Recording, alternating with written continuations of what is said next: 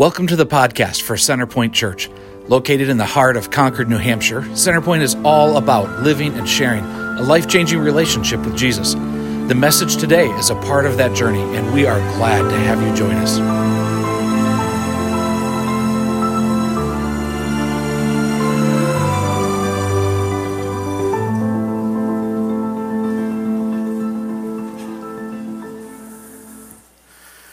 Advent season is upon us. And while there's the anticipation and joy of this season, right? We enjoy all of that stuff as well we should. But Advent carries with it this sense of longing, this expectation, this desiring.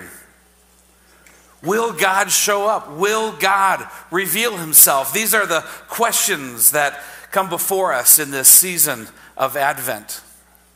And we mark this journey together as church family. Last week, the Eggerts read for us and lit the first candle. And that first candle represents the one who will come to overcome evil by his own sacrifice. And so we wait and we long. God, will you show up? Today, the Barons are going to lead us in our reading and our candle lighting. So Rick and Nina, Levi, Abel, Lucia, kids are awesome. Thank you for reading for us today and lighting our second candle. In that day you will say, I will praise you, O Lord. Although you were angry with me, your anger has turned away and you have comforted me. Surely God is my salvation. I will trust and not be afraid. The Lord is my strength and my song. He has become my salvation. With joy you will draw water from the wells of salvation. In that day you will say, give thanks to the Lord, call on his name, make known among the nations what he has done, and proclaim that his name is exalted. Sing to the Lord, for he has done glorious things. Let this be known to all the world. Shout aloud and sing for joy, people of Zion. For great is the Holy One of Israel among you. Today we light the second candle of Advent. The candle represents the one we are waiting for, who will renew all things. Wonderful, thank you. The one who will renew all things. Don't our hearts long for renewal? We feel the ache and the sting of a sin-filled, broken world, and our hearts long for renewal. Let's pray together and seek him. Join me.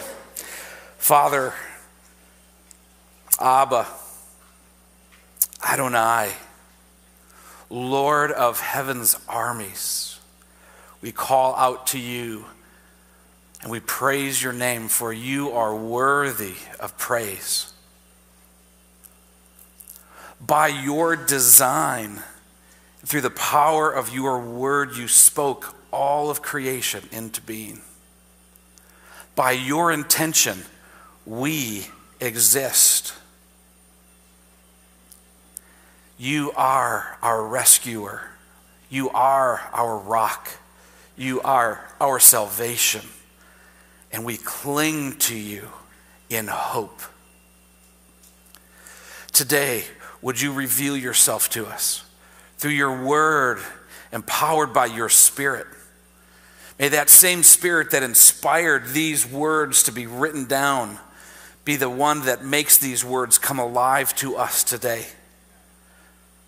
Ignite our imagination. Draw us into these words that we read. Father, I pray that you would, by the power of your Spirit, open our eyes to see with eyes of faith. Would you, by the power of your Spirit, open our ears? We're so deaf. Our ears are filled with noise so often. But would you unplug our ears that we might hear you? And Father, would you, by the power of your Spirit, soften our hard, stubborn hearts? we come before you in humility because we need you. And we trust your goodness. So in your goodness, in your power, soften our hearts. Make our hearts good soil for the seed of your word to fall, grow roots, and bear fruit. We pray this in Jesus' name. Amen. Amen. We're going to read today, sticking towards the beginning. We're going to read today from Genesis chapter 8. We're going to begin. So you can begin turning there in your Bibles. Let me set the stage for us. Here we are in Genesis chapter 8. It's a story that many of us are familiar with. It's the story of Noah, the ark, and the flood. Now, a lot of times we've engaged this story, for many of us, the first time in maybe a children's Bible or a children's story time. And one of the temptations for us is to have our imaginations captured by the kid version of this story. Maybe we even have paintings in our kids' nursery, like for little children, and it's got the picture of the elephant sticking its head out the ark window going, woo, it's a party out here on the water, right? So we've got these images of what's happening here. But when we pay attention to the story, we actually get a very different picture of what's going on. A picture that stops us in our tracks, that demands we pay attention. And it's a picture that reveals who God is. And that he is indeed the one who renews all things. And so it births in us a hope. It births in us expectation. Births in us longing. And so we pay attention to this story. Again, we're not very long into the history of the world. Things went sideways fairly quickly. Outside of Eden, we're introduced to Cain, the first murder, out of jealousy, ambition, rebellion, he took life. See, that's what happens, is we join with the chaos serpent, like we talked about last week. We join with him and we become agents of chaos. We become agents of rebellion, sin, and it always produces violence. And violence produces death. And so we see this whole progression in Cain's story, but it doesn't stop with Cain. It's Cain's story after Cain's story after Cain's story. And then cities of Cains are built. And now we have a whole bunch of Cains running all over the earth. And what God looked and saw is that his creation that was made for goodness, beauty, and love was being filled with rebellion, violence, and death. And God looked and he saw one man and his family, Noah, and his 3 sons and their wives.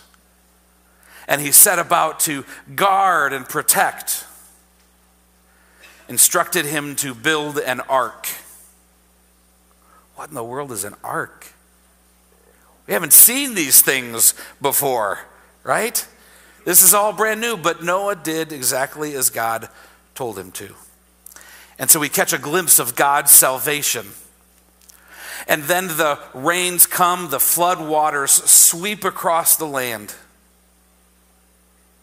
For days upon days upon days, this floating ark just floats. And then soon the waters recede and this vessel settles.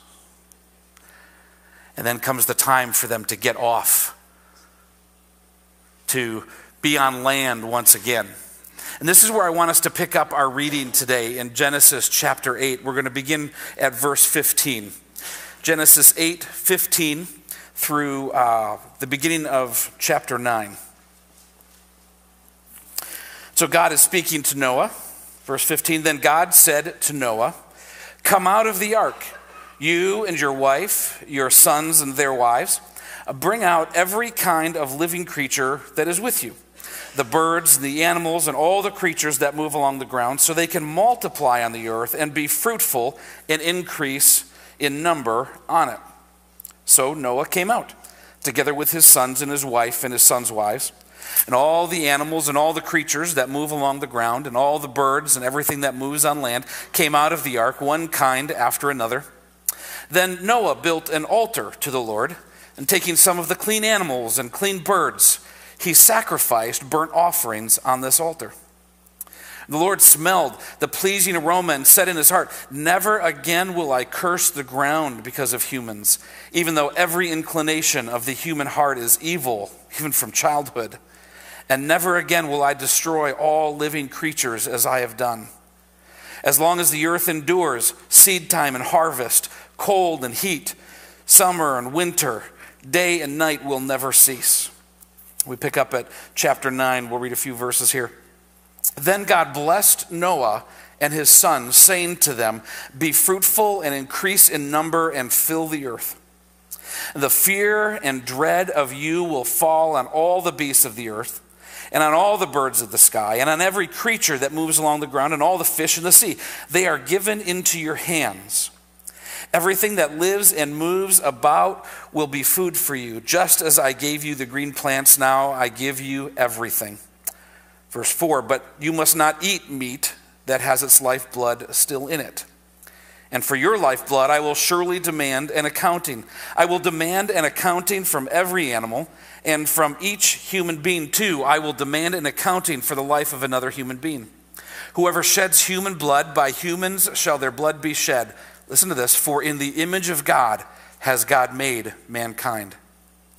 As for you," God said, "be fruitful and increase in number.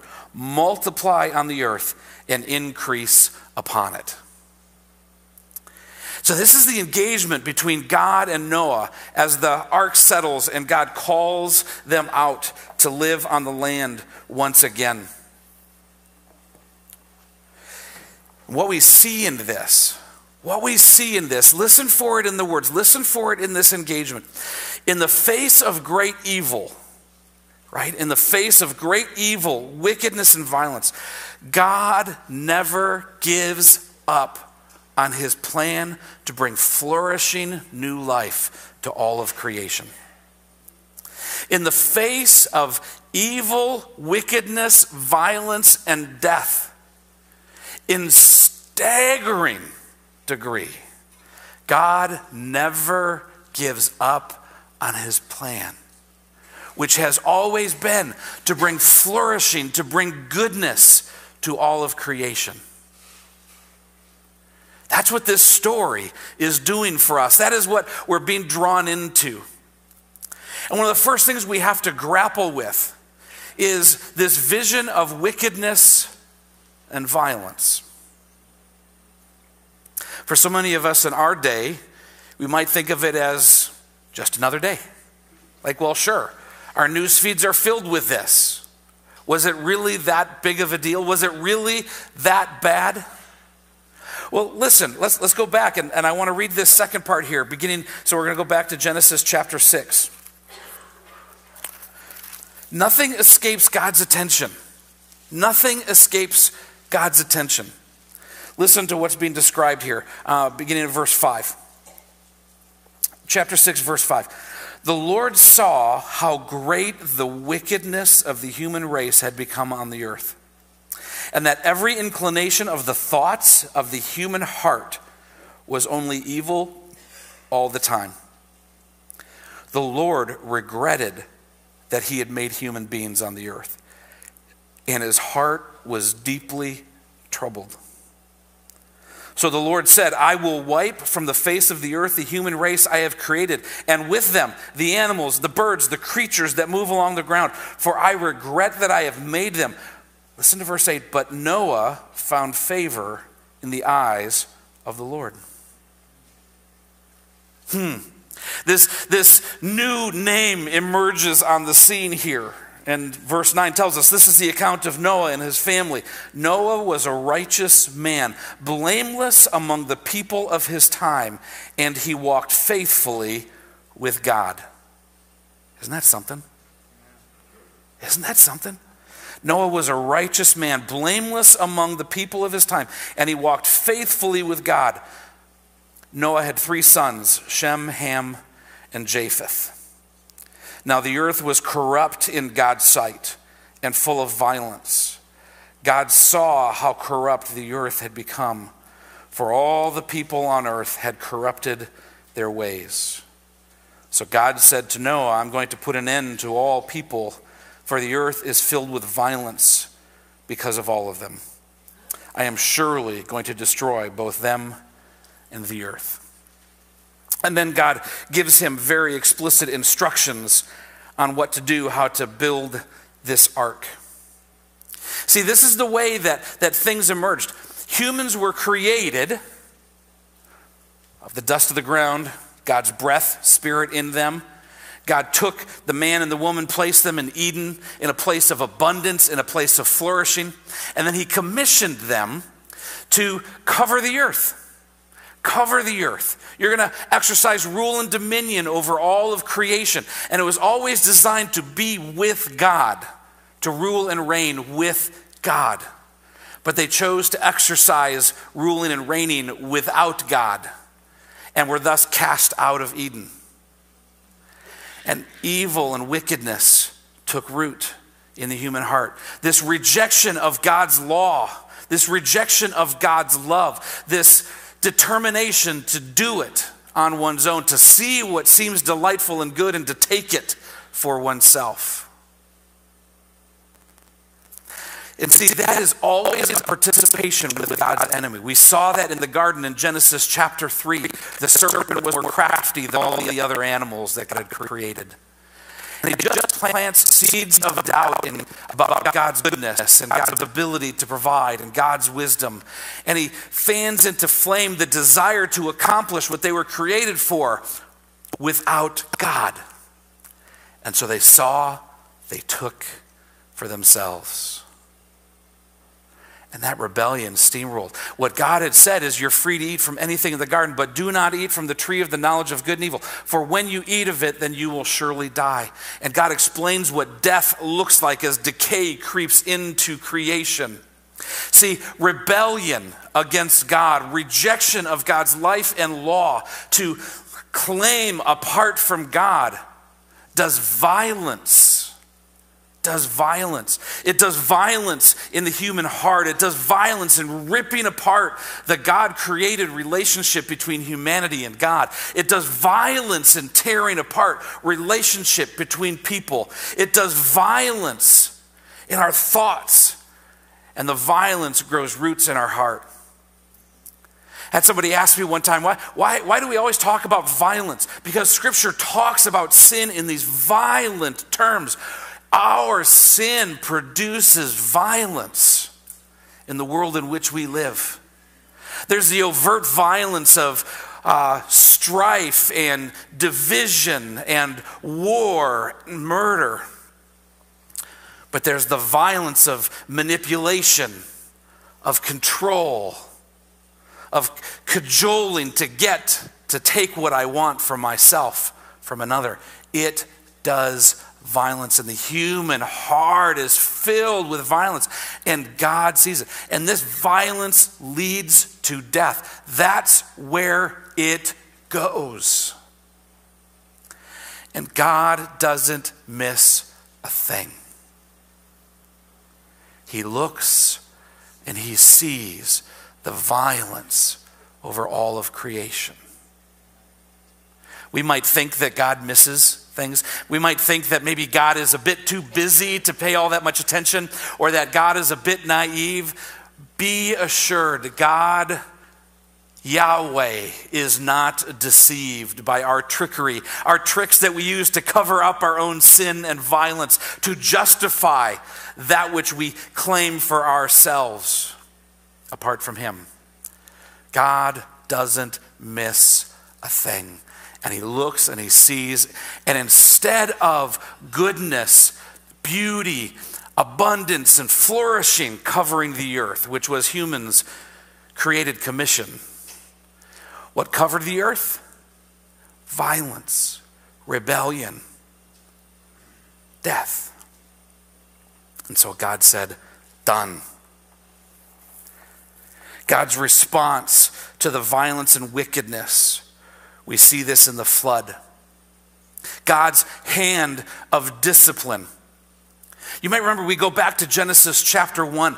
In the beginning, God created the heavens and the earth. And then we're told that his spirit hovered above the chaos waters, the void, the nothingness. God's spirit hovered above. And then he began to put boundaries in place. He created boundaries for light and darkness. He created boundaries for the waters, sky and earth. And he created boundaries even amongst the waters on the earth. He put the waters into their place and created land.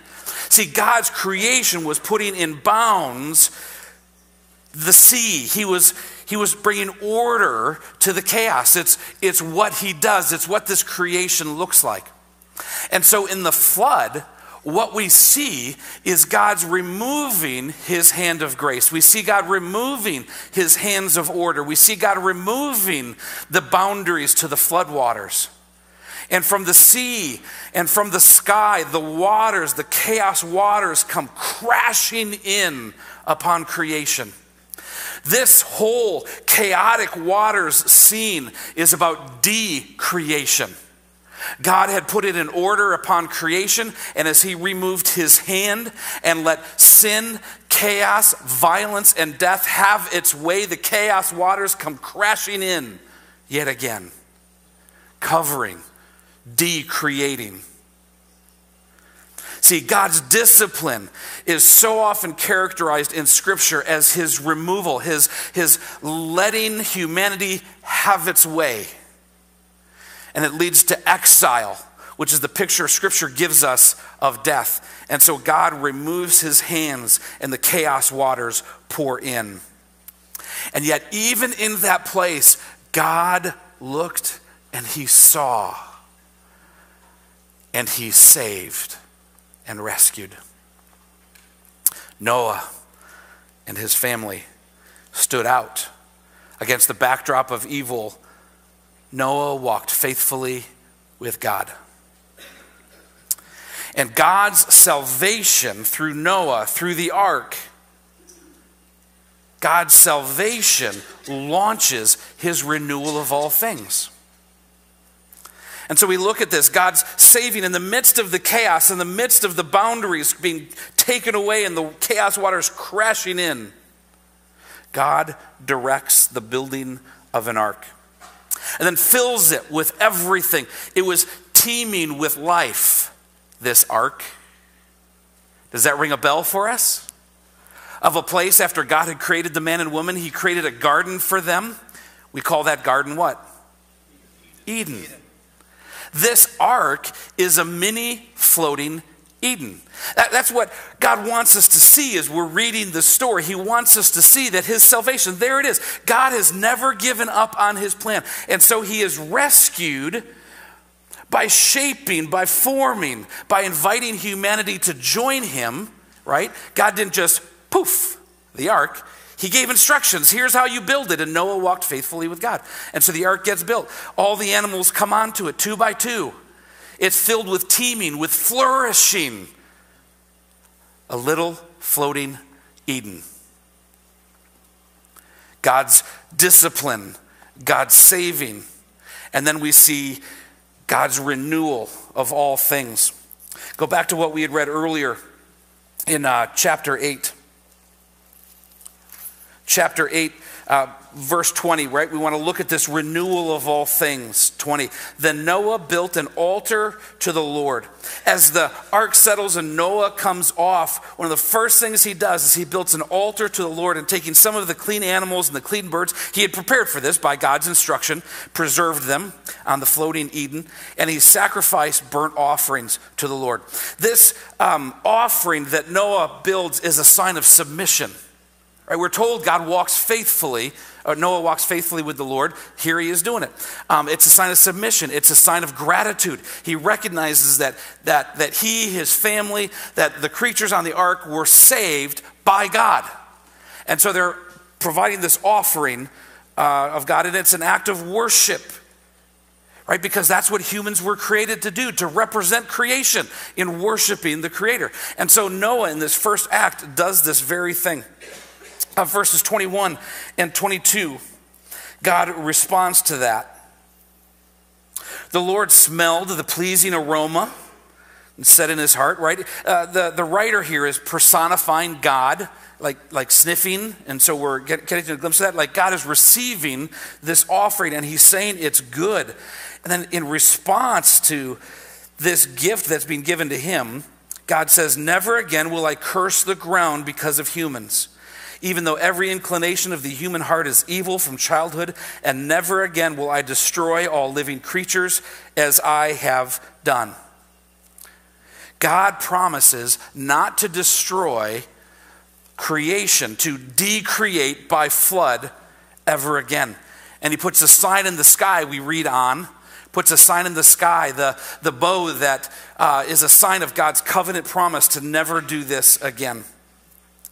What we also see is over in chapter 9, so this verse isn't up on the screen, chapter 9, verse 2, what does Noah do? He plants a vineyard. So we've had this floating little Eden. Coming off of that, we offer a sacrifice of worship to the Lord. This is woven into humanity's created commission. And then he plants a garden. Again, these are all images that should be coming back to our minds of what was happening in Genesis 1 and 2. Why? Because God never gives up. In the face of astonishing evil and wickedness, God never gives up. And his plan in the face of this wickedness and evil was to bring flourishing and new life and renewal to all of his creation. And so he's going about his work doing that. And then look at verse 7, chapter 9, verse 7. As for you, be fruitful and increase in number, multiply on the earth and increase upon it. Again, we're reading these words, it should be striking us. Like, oh, those were the same words that God used when he commissioned Adam and Eve. The commission of God continues. God's plan continues. And in the face of this colossal wickedness and rebellion, God gives them over to it. And the chaos waters come crashing in. And they taste death, because that's where sin and violence always leads. But even in the face of that, the waters recede. The mini Eden settles. And out come the people who walk with God. And God with them. And God is renewing all things. Out of the ark comes all of these animals. The animals should go and prosper and flourish over all of creation. Out of the ark come humanity. And God says, go, rule and reign, subdue the earth. All these creatures fear you. Except for the deer in your backyard. They don't fear anybody. But it creates this calling, this commission to rule and to reign over all of creation. Take what you have been given out of the goodness and abundance and beauty and love of God and let it spread over all of creation. It's happening again. God never gives up, and he moves for the goodness and flourishing of his creation. And so this is the story. Again, Genesis 1 and 2, Genesis 3 off the rails. Few chapters in Genesis, it's going big time off the rails. And then we get this encounter of God's saving of Noah and his family through the ark, the little Eden. And it begs the question, was Noah the one we've been waiting for? Like, we know there needs to be somebody who's going to make things right again. Could Noah possibly be the one who we've been waiting for? Nope. What did he do with the garden? He took it because it seemed good, and he took it for himself, and he got drunk from the vineyard. Oh, Noah's not the one. But It's leaving us this breadcrumb trail. If we'll pay attention, if we'll see what God is doing, that in the face of colossal wickedness and evil, God never gives up on his plan to bring flourishing new life to all of creation. If we will pay attention to this, if we will see it, we will begin to understand this is leading us somewhere. It's building in us a hopeful expectation. What will happen when the one we've been waiting for actually comes? Right, that's the longing. What will happen when the one we've been waiting for actually comes? He will forgive people's sins and renew all things. Oh, this is what we're waiting for. When the one that God will send, when he comes, when the one comes, his people will receive forgiveness of sin. And there will be renewal of all things. And flourishing will move throughout creation. Noah wasn't the one. We have 2/3 of our Bible that gives us other pictures of who are not the ones. And then as we turn our attention into the Gospels, we wonder. This one called Emmanuel, Jesus, could he be the one? Right, we know that when the one comes, he's going to bring this renewal. He's going to bring the forgiveness of sin. Could he be the one? It's interesting, looking back, the Apostle Paul in a number of places refers to Jesus, the Christ, as the new Adam. He'll say death came through the first Adam, the one we read about at the beginning of Genesis, but life comes through the second Adam, man, the one sent. And so Jesus is giving us this picture that he is the one who has come to renew all things. We catch glimpses of this, right? When we see Jesus bring healing. Look at all the ways that he brings healing. As he engages a blind man. He says, what do you want? Oh, I've been blind since birth. Jesus, some of this is a little bit interesting, right? So spits in some dirt, rubs it on his eyes, says go wash it clean. And it washes clean and he can see for the first time in his life. Jesus sees a man who was born lame. All he could do was beg by the gate. And he says, pick up your mat and walk. The man does better than that. He picks up his mat and dances. And he runs like for the first time. He's got use of his legs. So we see these healings of Jesus. Those aren't party tricks that Jesus is doing. They are signs. They are signs that the kingdom of heaven is at hand. The kingdom is breaking in to our midst. It's coming near. It's drawing close. And when the kingdom comes, healing is in its wake. Flourishing is in its wake. So we see these healings as a sign of the kingdom, that Jesus is indeed the one. He is renewing all things. That which has been broken and corrupted is being renewed and restored. We see Jesus bring flourishing. Maybe you remember the story of Jesus teaching on a great big hill and thousands of people gathering. And his disciples tap him on the shoulder and says, Jesus, good talk. Time to wrap it up because people need to head into town and get some food. And what is Jesus' response? You feed them. Are you kidding me? Got a kid over here who's didn't have the good sense to hide his lunch. And so now we're away. He's got some bread. He's got some fish. Jesus, this is all we got. Jesus breaks the bread, gives thanks, says distribute it. To thousands of people, they ate from a little boy's lunch. And then what happened? Each of the disciples went and filled baskets with the leftover. This is a picture of flourishing, of abundance. Why? Because when the kingdom breaks in, there's flourishing and abundance. Because God, in the face of great wickedness and sin, has never given up on his project to redeem his people and renew all of creation. And so here we are wondering, could Jesus be the one? Jesus commanding the chaos waters of the storm, sleeping, having the audacity to sleep in a boat while the storm rages on, and finally his disciples wake him up. And he stands and goes, quiet. And the chaos waters And I love what the disciples ask after that moment. It says, who is this that even the wind and the seas obey him? All right, that's the question that we're supposed to be asking too. Who is this that even the wind and the seas obey him? You want to know who this is? It is the one who set the boundaries in place in Genesis 1 and 2. That's who this is. The one who has always come to calm the chaos waters, to put them in their boundaries and bring renewal and thriving once again. This is Jesus. And of course, we have Jesus' resurrection. Through his death on a cross, we have forgiveness of sins, and through his resurrection, we have the hope of renewal of all things.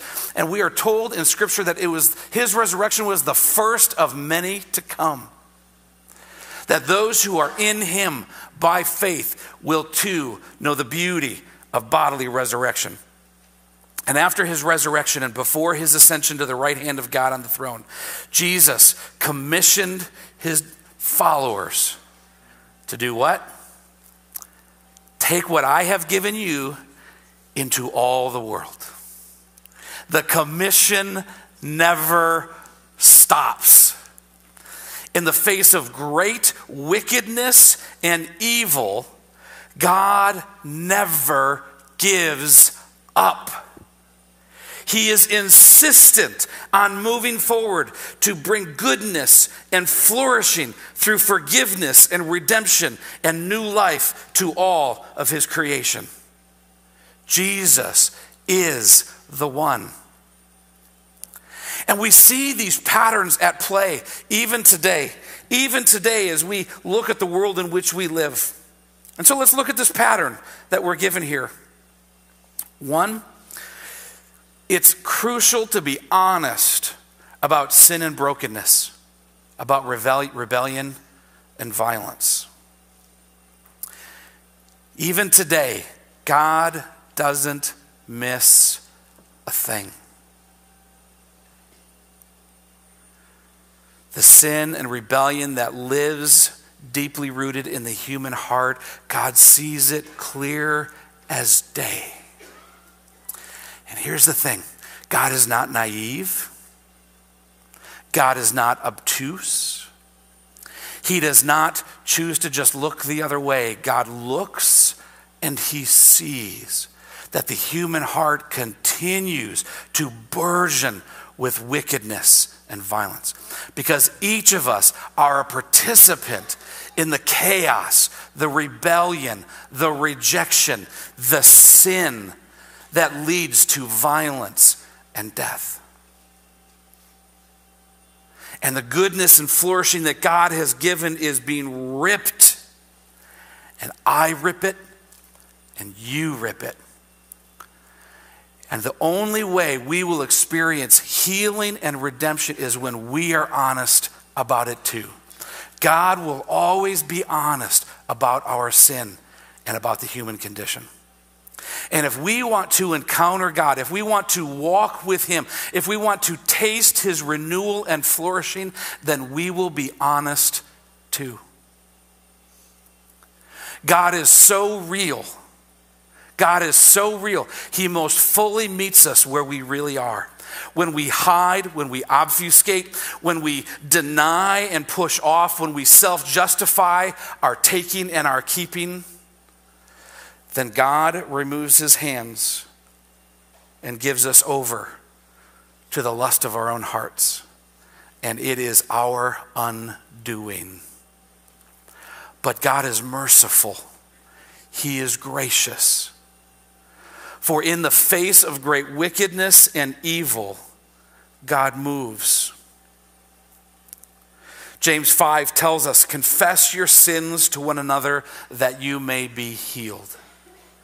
In a context of community, for us to be open and honest with our own brokenness that we bring to the table is the beginning of our healing. Because it's meeting God where we really are. It's no longer pretending. And in our sin and our brokenness, God disciplines, gives us over. But the intention of his discipline is not to crush. The intention of his discipline is repentance and salvation. God's voice is not the shaming voice. God's voice is not the voice of destruction. God's voice is the one calling, come home. You've been out there in the far off country. Come to your senses. Come home. And I'll show you the way. God's discipline is designed to lead, to bring me, to bring you to humble repentance. That we would stop the desiring, grasping, and taking.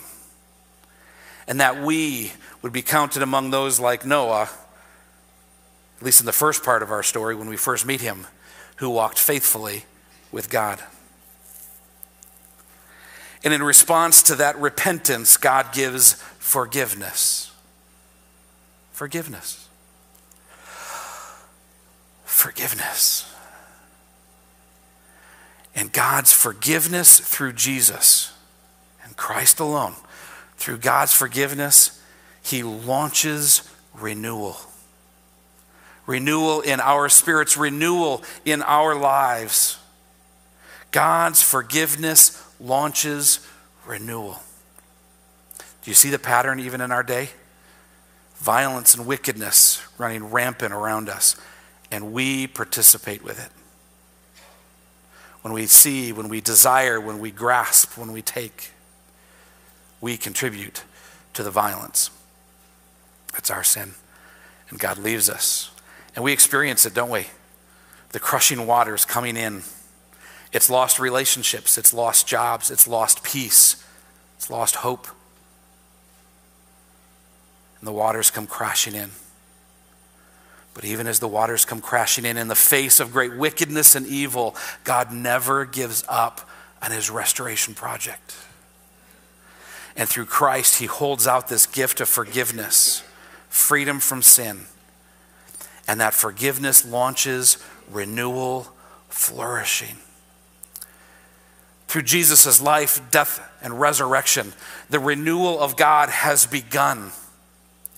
And upon Jesus' return, he will come back, resurrected body in physical form. As upon his return, he will establish his rule over all of creation and finally cast sin and death into the lake of fire, never to be grappled with again. But until that day, we live in a world that is still roiling with violence, with wickedness, with rebellion and sin. But into this world, the kingdom comes crashing, and through forgiveness launches a renewal for any who will come to him. And his people have been commissioned to take that message everywhere we go, that the earth might be covered in his glory and redeemed by his grace. It happens on a cosmic scale. It happens on a personal scale. His mansion is a really important part of us.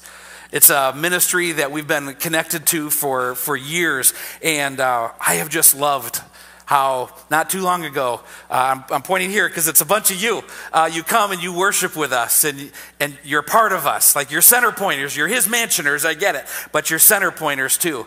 And that is such a beautiful, beautiful thing. Several weeks ago, I got to go, my wife and I got to come to your graduation. And there were 4 of you who graduated. They're not sitting amongst us now. They've gone back home and launching into other places of renewal in their lives. And one of the things that inspired me so much as I sat there and I listened is each of the graduates, it wasn't just kind of like is often typical in graduations, just some funny stories and some go get them and your future is out there. It was real, it was authentic, and each of the graduates shared a story, shared their story. And the beauty of each of those stories is they held out what was real. And it was hard. Many of you have those stories. They're hard. But the healing comes as we hold those stories out. As we deal with them in authenticity and reality, right?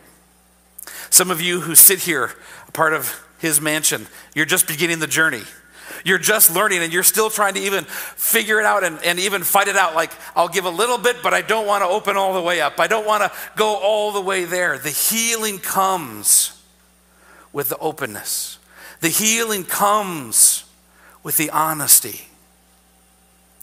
And that's what I heard in those graduation stories. That's what I see as I get to know you a little bit, as our paths cross, as we got to sit around lunch tables together. And I see those stories and I admire what's going on so beautifully and powerfully in that community. In the context of this community, there is healing, restoration, and redemption. And my friends, that is Christ's vision for his church. That it wouldn't be just something that happens on a hill just past Deering, but that it would happen in our lives as we share this life together. That the renewal of God would touch down in our midst. But the beginning point is our honesty. The beginning point is our honesty. And let's be honest. Some of us, maybe even many of us, grew up in Christian traditions that bore the name of Christ, but clearly communicated, you're only welcome here when you got it put together. Don't show up with your mess. Don't show up with your junk. Certainly don't show up with your sin. Pull it together and then come on in. Overtly or covertly, those were so many of the messages that many of us have had to grapple with. And so we live with a perception that God really only wants me to come near when I've got it put together. That is not who he is. He is the God who sees with precision the places of your brokenness, the chaos waters rushing in. And into the midst of violence and wickedness, the God of the universe sees and comes crashing in with his redemptive love. And if we will be honest, James says, confess your sins one to another. If we will be honest, the redemption begins. Through honest repentance, through honest confession, there is forgiveness of sin.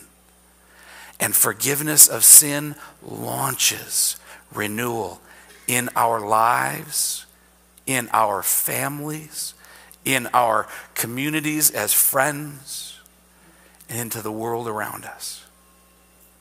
God has never given up on you.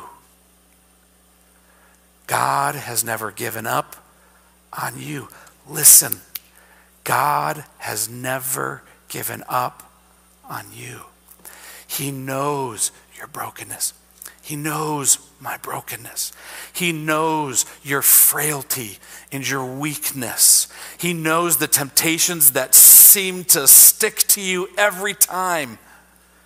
He knows your rebellion and your rejection. He sees you and he moves towards you, because into a world of brokenness, wickedness, sin, violence, and death, the kingdom of heaven comes crashing in. And through the life, death, and resurrection of Jesus, you are free.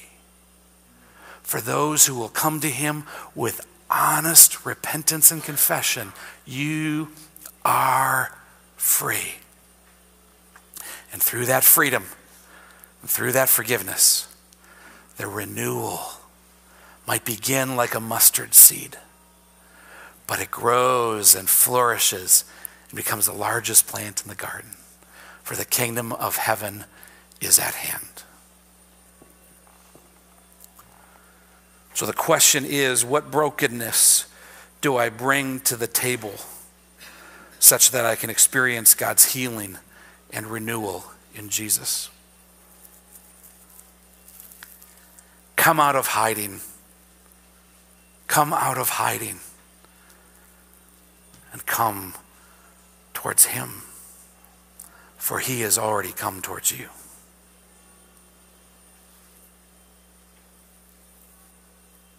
We've all got it, don't we? I try so hard to cover up my stubbornness, my pride, my selfishness, but it comes leaking out and does violence in the midst of relationships that I treasure.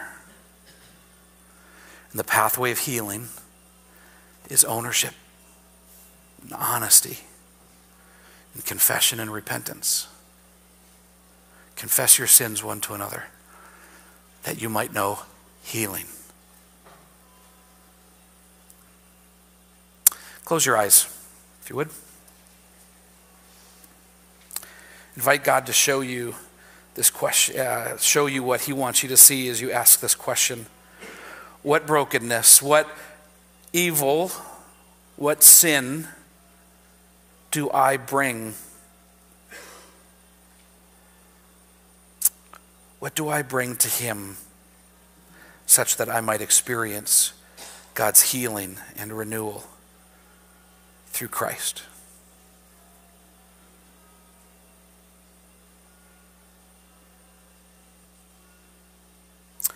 God renews our sorrow. God renews our shame. God renews our sin and rebellion. God renews our weakness. He does this with his love unleashed into the world through Jesus the Christ. Father, by your Spirit, reveal to us the places where we have been hiding. Show us what you see in ourselves.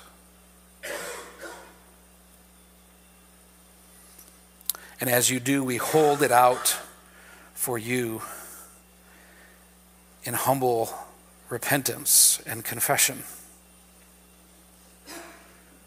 We say, God, here, take it. I don't want to carry it anymore. Take it. And let us hear you say, my son, my daughter, you are forgiven. You are free. And the seeds of renewal are planted in your soul. God, renew us by your Spirit as you forgive us by your grace. And let us know goodness, joy, the abundance of your love, grace, and mercy. Let us know your peace as you still the chaos waters. And teach us to walk with you in abundance and flourishing as your renewed people.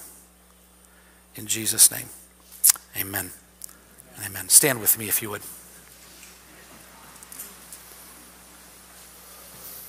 When we catch a glimpse of what God is doing, there is hope.